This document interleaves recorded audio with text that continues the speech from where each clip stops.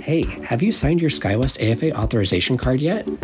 In order for us to be able to vote to establish our SkyWest Flight Attendant Union, the majority of us, 50% plus one, must sign authorization cards. Our union will provide us with job protections we don't have now and an enforceable contract containing improvements to pay and work rules that we vote to approve.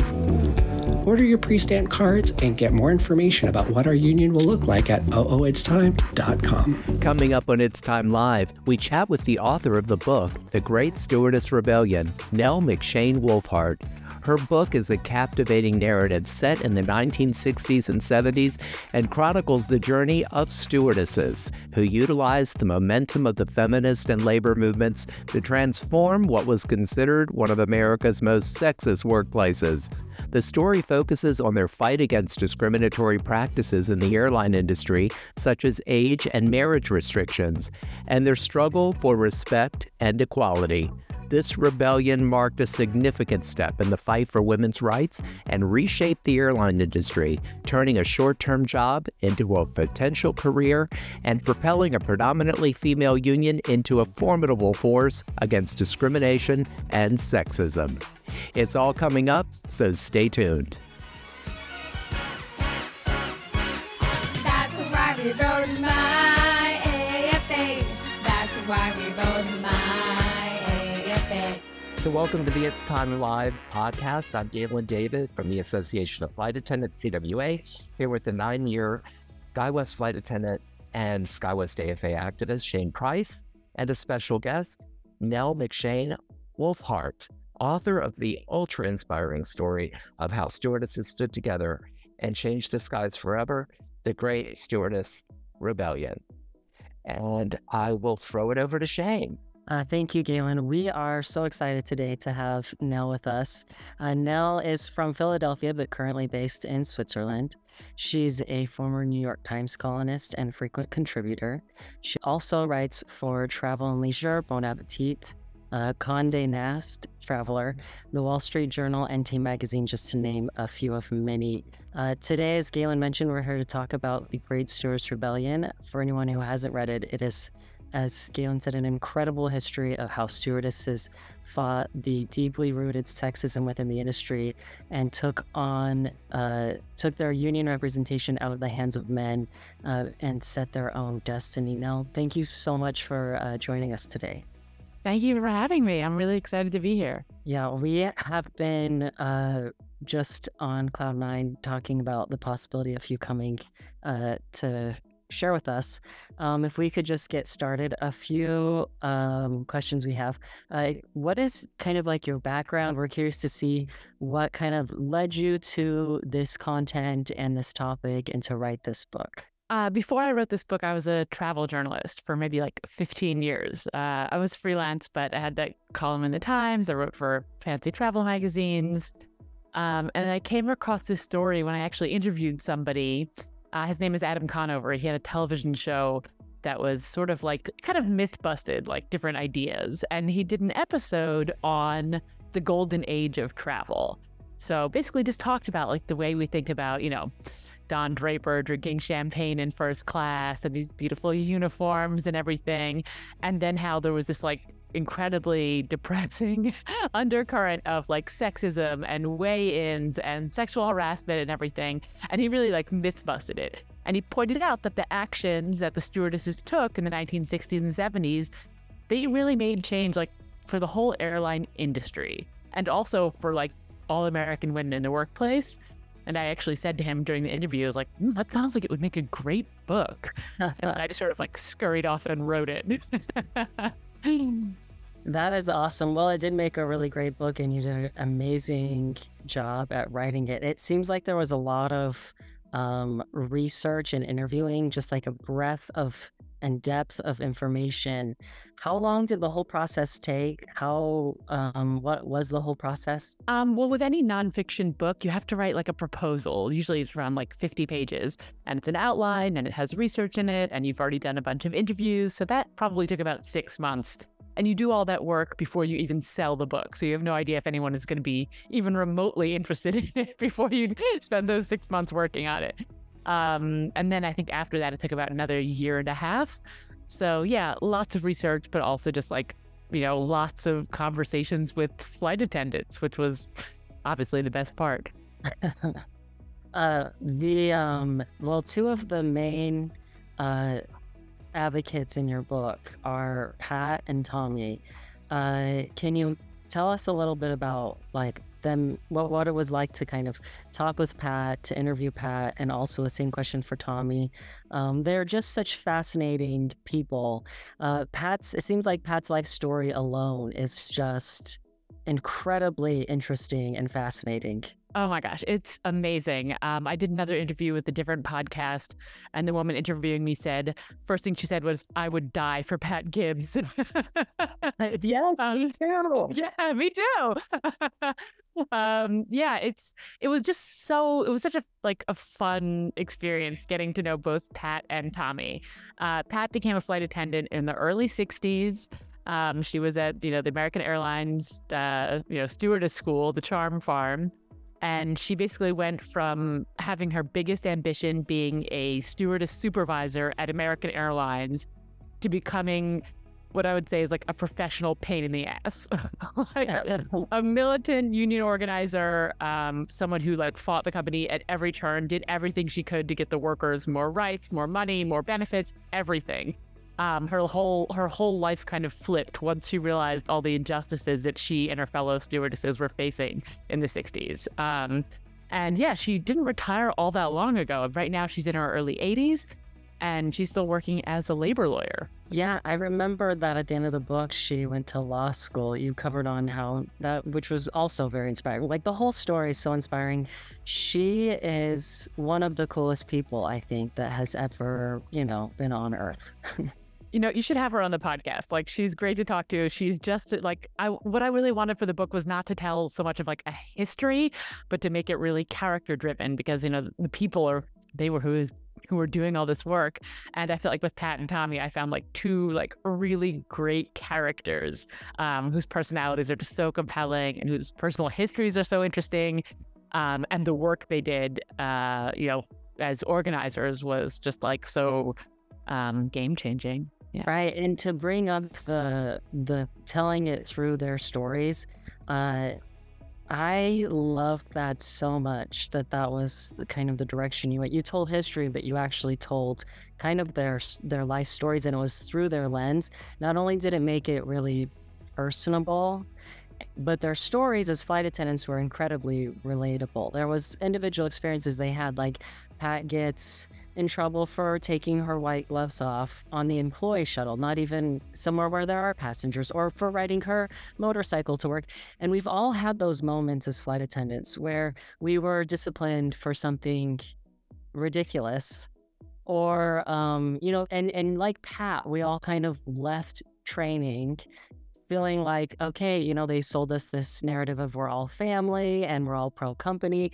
And then you get out there and these little things happen and it's kind of a game changer for you. You kind of, the mask gets pulled off. And so many of their experiences were, as a flight attendant, I was like, yep, that really resonates. So I really appreciated the telling it through their lens. And also it showed that change, to me at least, it showed that change doesn't happen on its own. Like, it is actual people who are fighting and fighting over again, right? Listeners can't see me, but I am nodding enthusiastically at everything that Shane is saying.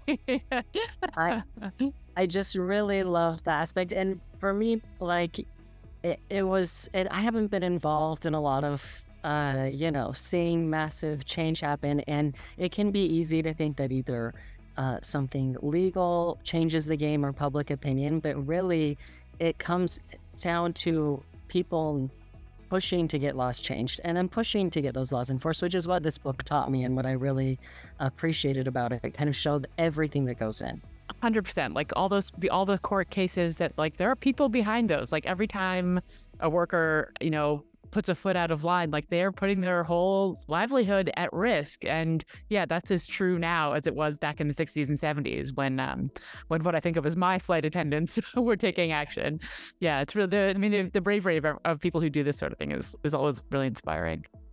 Yeah, it was, yeah, very inspiring book. Now, while we're talking about Pat and Tommy, I am curious what your take is on, like, they both had very different approaches. Pat was more of a brute force, and Tommy was more of like a diplomat, I suppose you could say. Maybe you could correct me if you have a different opinion, but what was kind of your take on those approaches? Is one better than the other? That's a great question. So Tommy is sort of my other lead character in the book. She started in the 70s working at American Airlines. And while she was also an organizer and someone who was really believed in social justice, she took a different approach. Like Pat's approach to making change at the airline and through the union was always like push, push, push, push, push. And Tommy was much more of a like, if we all get together, we can talk about this, we can figure it out. Although she was not, by any stretch of the imagination, a pushover. She just took a more, like you said, a diplomatic approach.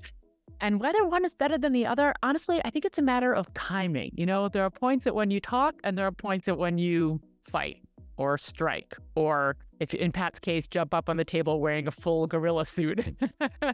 It really depends on timing. It's really hard to say if one is better than the other. Sometimes the talking just doesn't work. Yeah, that's a great point. I think it was a good depiction of how so many people's different talents come to play, and you kind of need a variety of different approaches and talents. At our union drive, I can say not only do we have so many diversity of talents and depth of talents, but a lot of our flight attendants are like second career. They spent 20 years with their own business or in management or as realtors or salesmen or raising families. And so I look at our union drive now, and everyone has so many different strengths and abilities. Seeing them come together to the whole and what we can accomplish with the diversity of approaches and talent we have has been extremely inspiring. I think that's an excellent point, is that like you really need all the points of view, and they're like all the different abilities and skills. And just when you're saying that a lot of people, these days come to work as a flight attendant as a second career, I was just thinking, like, in the time period of my book in the 60s and 70s, like that was not an option. Like that is literally the story I'm telling in the book, is like how they changed the age limit. And like, when Pat started, you couldn't, if you got married, you would be fired. If you got pregnant, you would be fired. And if you managed to avoid doing either of those things, you'd be fired when you turned 32 years old. So like even the fact that flight attendants today can join, as like a second career after 20 years doing something else is literally thanks to the people that I wrote the book about, which is like, it's a nice reminder for me. Oh, I love that so much. It really is pretty wild to see the work they did. And even as a man who historically has had few barriers based on my gender, knowing that it was them, like I wouldn't be a flight attendant if these women who had lots of barriers placed on them, like if they hadn't fought those barriers. Like in the book you cover the men, and I was kind of nervous. I was like, are they going to be really annoyed when the men are finally allowed to come into the cabin? But they welcomed it because it gave them an opportunity to fight the sexism, right? If you're not requiring men to wear makeup, you can't require us to wear makeup. That's exactly right. Like the fact that men can work as flight attendants, that they could start working as flight attendants in the 70s was also down to these women, because the airlines at that point did not want to hire men. They only wanted young, conventionally attractive, mostly white women. They did not want men working on the airplanes. And the fact that men can become flight attendants was, mostly down to the women in the book. Exactly. Yeah, so exciting. Yeah, me and Galen have been flight attendants, and that's all thanks to these incredible women. Speaking of those really archaic rules and the things they had to go through, a lot of the egregious work conditions, like I had known about or heard about, like the weigh-ins or the age ceiling. However, a lot of the things in the book I was completely unaware of. For example, for me, the most egregious and horrifying were the girdle checks. One, not only they were required to wear girdles, but that any supervisor at any time could just physically touch them to check to see if they were wearing a girdle. And the notion that your supervisor, your employer, could physically feel you and touch you was just beyond the pale for me. I haven't been able to stop. I've never been able to stop thinking about how just egregious that is. I'm curious, in your research, as you're coming across all of these things, was there any one thing for you that was just the most shocking or the most horrifying? Well, the girdle checks definitely threw me for a loop, especially the flight attendants said the supervisors were getting what they called a free feel. And it wasn't just the stewardess supervisors. The pilots could like do a girdle check, like literally kind of grope these women to make sure they were wearing a girdle. So that was horrifying. I think for me, the most startling thing was this short-lived idea at American Airlines. I think it was the late 70s, early 80s, when passengers were getting off the plane, the flights to Hawaii, the flight attendants had to kiss them on the cheek. And of course, a lot of the men would like turn their face at the last moment to like catch the flight attendant on the mouth, like fully kiss her on the mouth. And there's a great photo in the book of Pat being kissed by a passenger, and like her arms are just down at her sides and she's standing like ramrod straight. And it's just so uncomfortable to look at that photo. But the fact that they would have to physically kiss passengers as they left the plane was like appalling. Well, there was that, and also the Southwest Airlines had a uniform that consisted of hot pants and white lace-up go-go boots. And that the idea of like trying to serve a hot meal to a plane full of passengers wearing hot pants and laced-up go-go boots, just like, I mean, I couldn't even fathom it. Right. Yeah. I just the picture you're referencing. Yeah. And in the book, I remember seeing that, and she looks so uncomfortable. And the man is just, it's very violating. The things that they were just, that like, it's wild to now today to think that nobody saw a problem with this in management. So, you know. And some of these like egregious ads, that reminds me, this advertising that really sexualized the flight attendants to sell plane tickets. The one campaign was like the person behind it was a woman, wasn't it? Yes, the Airstrip, the Braniff Airlines Airstrip. This was an airline that is no longer with us, but in the 70s, they sort of they kind of pioneered the idea of like the sexy stewardess, and they had ad campaigns that talked about how when you got on the flight, the stewardesses would take off their uniforms, and they were wearing these like Emilio Pucci designed fancy uniforms, lots of layers. But as the flight went on, the flight attendants would literally remove like a jacket and maybe like a long skirt and maybe like some other kind of blouse. Like they never got naked, I think, or even close to naked, but even just by calling it the Airstrip and having them sort of perform this undressing as the flight went on was just horrifying. And that really kicked off like an even more egregious slew of you know, these are like flying Playboy bunnies. And even today, like when I was researching the book, even just to Google like flight attendant, one of the first things that comes up is like flight attendant porn. And that is like, you can trace a direct line from these campaigns in the 60s and 70s that were really sexualizing flight attendants to like what you get today. It's amazing. Oh, right. Yeah. Some of those campaigns, it was interesting how like it seemed like on one hand, the company expected them to be pious, but also provocative. Like they were literally selling, like that's how they were filling tickets and then underpaying them. Like just the whole thing around is just, and there are elements of the industry today that, like you're saying, you know, there are things that flight attendants sexualized back then that you still see today. And even within circles today, like I have heard countless stories of women flight attendants being disciplined for uniform compliance over the most nitpicky or ridiculous things. And I never hear of a man being disciplined for uniform compliance. I never have. And I've never seen, and it's not a matter of sex. It's a matter of they are not even looking at me to, you know, they're trying to find something when they see a woman. And with me, it seems to not even really cross their mind hardly at all. And some of you touch in the book about some of like the homophobia and the racism.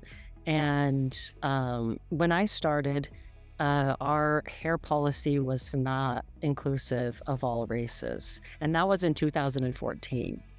And I know it's changed since, but I am certain there's still a ways we can go in terms of making it completely inclusive. But yeah, there's some of there's like in the book they talk about like, well, the women, we don't really need to pay you because you're not supporting a family, and which is insane. But the men, even today, like when our flight attendants get off training and they're waiting for their kind of first operating experience that kind of finalizes their training, they could wait 1 month, 2 months, 3 months, and that's all not paid. But when the pilots do it, they're paid that time. They're paid a guaranteed pay for those months, even though they're just kind of in limbo waiting for the company to get instructor.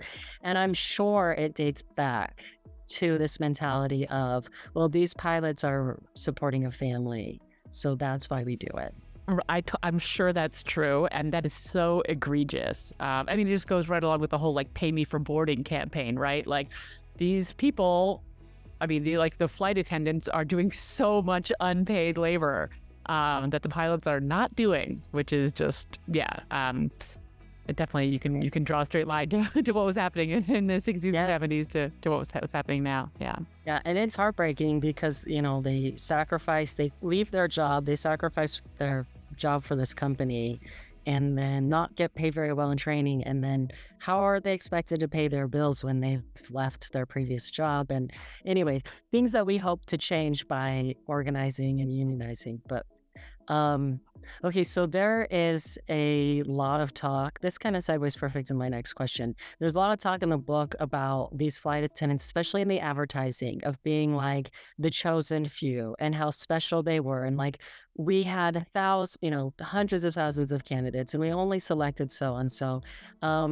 However, so they treat them and they talk about them like they're so special and they're the chosen. However, management's treatment of them does not reflect that at all. And it kind of seems to me the saying those things of how special they were and the select who they were is a covert way of saying like, you're lucky to be here, don't ask for more, just be happy with whatever we give you. Would you say there's truth to that? What are your thoughts on that? Oh, 100%. The thing that just came to mind that I hadn't thought about before was that it's sort of like working in like a journalism job today at a prestigious place. Like they don't pay anything, like say the New Yorker or something. Like the New Yorker famously pays very badly, and I don't think the staff writers even have health insurance. But like the prestige of being like on staff at the New Yorker is supposed to compensate for all of that. And it was exactly the same as getting hired as a flight attendant. Like there was a really fabulous ad, a print ad. It was called "Presenting the Losers." And it was just a picture of 19 skinny white women, all conventionally attractive, but looking very glum.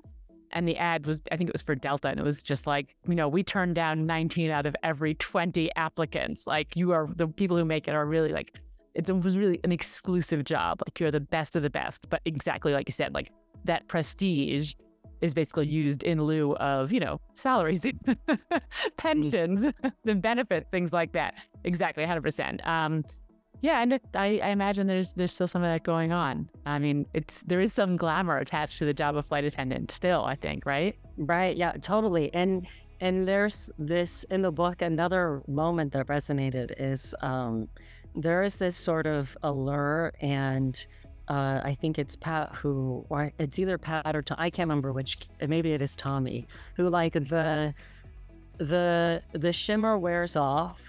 like for me, I'm in northern Minnesota and it's 15 degrees below, and we got in so late that there really isn't anything open to go eat. And you're like, maybe this wasn't as glamorous as I thought it was going to be, but at the same time, it is a phenomenal job, and that's why, we love it and why we're fighting for it. And, I absolutely love being a flight attendant. There are so many things about it that are terrific. But back to that's kind of used against you, like and we're still kind of told today, like, you're just lucky to be here, right? And I think we have to change the mentality of like, frankly, that's a two-way street. The company's lucky to have us. You chose us out of a whole group of people because you thought we were the most qualified. You're fortunate we applied, and you're fortunate that we are, still here. But 100%. That mentality is interesting. Like this is so prestigious that just be happy with what we give you. Right. Exactly. Yeah. Sit down and shut up. Exactly. Yeah. Okay. So one question I really curious about. A lot of your book covers American Airlines, but it will cover various other airlines. And this history does not reflect well on these airlines, the way they were so resistant to treating women equally. Have you heard anything from American Airlines or spoken to them? Do they resent having kind of this terrible history be brought up? I haven't heard a peep from American Airlines. No, not at all. I mean, it's like, a lawyer reviewed the book. There's nothing in there that is not true. And that is not, it's not like, a slander or anything like that. No, I haven't heard anything from American Airlines. Like, the flight attendants, yes. Lots of flight attendants have read the book and written to me, and it's been amazing to hear from them. Like, so great. But no, I haven't heard anything from management. I mean, it's a history. It only, it ends in like the late 70s. So I think maybe there's been enough time and distance. I don't know. Yeah, that's fair. I bet those letters you get from flight attendants are pretty great. You know what? It's amazing. And people tell me their own stories, and some of them are like just so appalling, and some of them are funny, and some of them are touching. Like, I love, love, love getting them. Just, people who really were fighting the good fight. And like, no one hears these stories. We don't know these stories. People who like women who are doing this in the 60s and 70s, like pushing back against all these expectations and regulations, going through the most egregious, like sexual harassment. And yeah, like nobody knows about these stories. So it's wonderful to be able to hear from them. I bet. Okay, so your book has been very timely with what's been happening with current events, both in the labor movement abroad. We've seen so much growth there, and also what's happening specifically in the airline world, a lot of movement with flight attendants and APFA, and their recent 99.4 strike vote.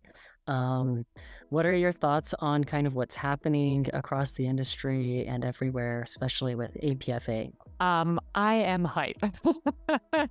It's like, I don't know if I'm too optimistic, but I love seeing it. I mean, American Airlines has been in negotiations in like 2019, right? Like pre-pandemic, they've been like having these talks, and there's been no movement. What are you going to do? Like, I'm thrilled to see it, like with UAW, with Starbucks, with Amazon, like not just the airline industry, but like all over the country. There really seems to be something happening. And especially, I mean, the airline industry, like, it employs so many people. Like when people go on strike at American Airlines, like that makes a difference. People have to sit up and notice. Like that is huge. I think it's impossible to overestimate how, like a landmark thing that is. And yeah, I'm rooting for them. It's wonderful. I think it's really, I'm really excited. It was so timely. I mean, for me, I read your book just as I was getting started in our union drive. And then I'm reading it and I'm kind of starting to pay more attention to other flight attendants unions and what they're doing. And now I'm following on Instagram. And so then I start following APFA's story. And it was really cool to know their roots and their background and how it all started, and then see the amazing things they're doing now. They are fighting so hard, and I am so proud to be like a flight attendant, just onlooking and seeing how they're leading the way and leading that charge. Yeah, it's really inspiring. I totally agree. Like they are taking big risks and they're making big moves, and I don't know, I hope it pays off. Me too. I hope so too. I think it will.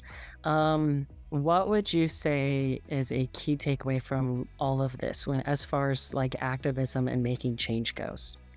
I think the point that was really made clear to me as I was researching the book and talking to people and writing the book is that unions cannot succeed without women. And by women, I mean like all marginalized groups. And those marginalized groups cannot succeed without unions.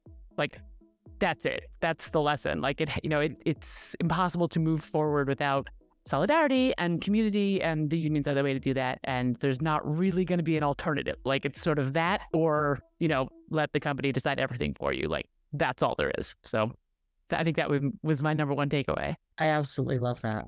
I want to ask one question, because I keep coming back to this feeling of when somebody tries to make a change and they get all of those disapproving looks like they've done something wrong.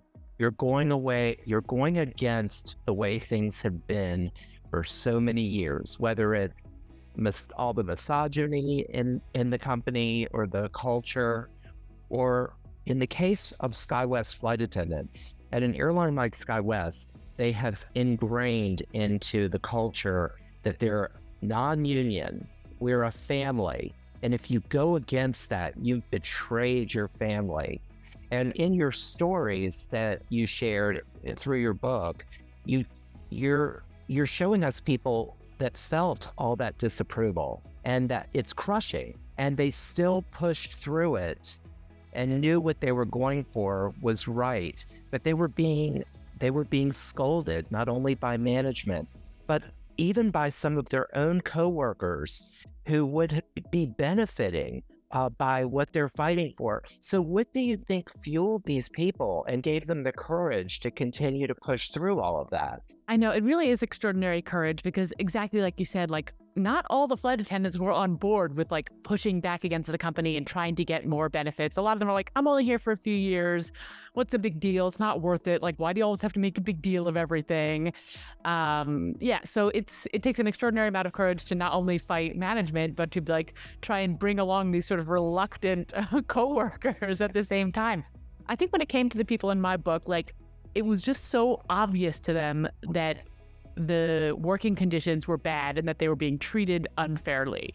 And once you see something like that, it's just so hard to unsee it. And then you have two choices, right? You can sit around and complain, or you can take action. And these women were about action. But it's funny, Galen, what you were saying about like, you know, the family and like, oh, we're a family here, whatever. Like, I think anyone who's even remotely connected to unions these days understands that the word family, when it's used by the company, is like, oh, like no one wants to hear that.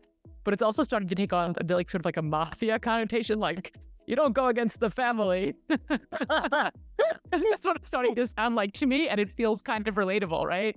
Yeah, you don't want to mess with the family. Oh, that is. Yeah, Shane has definitely dealt with that. He's gotten on the list of the family. Yeah. Oh. Yeah. Yeah, that's true. Yeah, I love that takeaway of women, marginalized groups. You have got to have them in your organizing, and also they've got to have unions. And honestly, one of my absolute favorite things about that I've gained from being part of this drive, I have had women who are my bosses, multiple times. However, in this union drive, it has been predominantly women leading. And it's kind of been my first time in a space where it's so much women leadership. And it is a game changer. They are thoughtful. They are consensus-based leadership, a lot of communication. You can speak up without being afraid of being insulted or tamped down, and also decisive. I am all for it, and I love that was one of your key takeaways. We definitely need a lot more women and all marginalized groups represented everywhere. Are there anything else that you wanted to add, or anything you'd like to include? Well, just what you were saying there about being in groups now that are mostly led by women, and how it feels different. I would even say that it might not be because they're women, but all those qualities that you listed, I think those are more like qualities that flight attendants have, not necessarily women. You have to be a certain kind of person to be a good flight attendant. You have to be communicative, you have to have consensus, you have to know how to deal with difficult people in difficult situations. You have to be prepared for anything. So to me, it's some of those skills that you were saying, this is an interesting and nice thing to experience. I would almost say that is more due to them being flight attendants than them being women. But I don't really know. That's interesting. I think you have a point there. And flight attendants are sort of a unique, but also very diverse group. And like you did, they undervalued, and in the book also talks about underestimated, woefully underestimated. Yes, and I think that's a good takeaway for today's airline executives, underestimate flight attendants at your peril. That is so true. Well, Nell, this has been absolutely a delight. and a complete treat. We hope to, if we can make schedules work, have you come do like a book club with our flight attendants. We're filling out interest. It seems like there's a lot of interest for that. It's just hard with flight attendants doing live events sometimes because their schedules are so wonky. So always a problem getting flight attendants together. But yeah, I would love to. That would be really fun. great. Well, thank you so much for your time and your wisdom. And this book you've done is an incredible asset to our community and our history, and we absolutely love it. Thank you so much. That's just such a nice thing to hear. And I had such a great time talking with you both. We want to thank Nell for coming on the podcast and being so gracious with her time. It was so informative, and we had a blast getting to know her, learning more about her book, and drawing from her insight and knowledge. One of our base advocates had the great idea to hold a book club to discuss the book together. This would be held over Zoom, and best of all, Nell has offered to join us. We are looking forward to making it happen over the next few weeks. If you are interested in joining us, please let us know. There will be a form on the website, and you could also reach out to us on our social media channels. We will find a time that works for most schedules. Looking forward to hearing from you. That's why we voted my AFA. That's why we voted my AFA.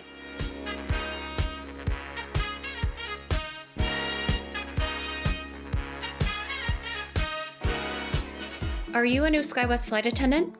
Do you have questions you're afraid to ask? The Lifeline is here to help. Made up of experienced flight attendants available in real time to answer your everyday questions. Just visit lifelines.ooitstime.com or use the link on our Instagram or podcast bio. Greetings, flight attendants. Have you signed your SkyWest AFA authorization card yet?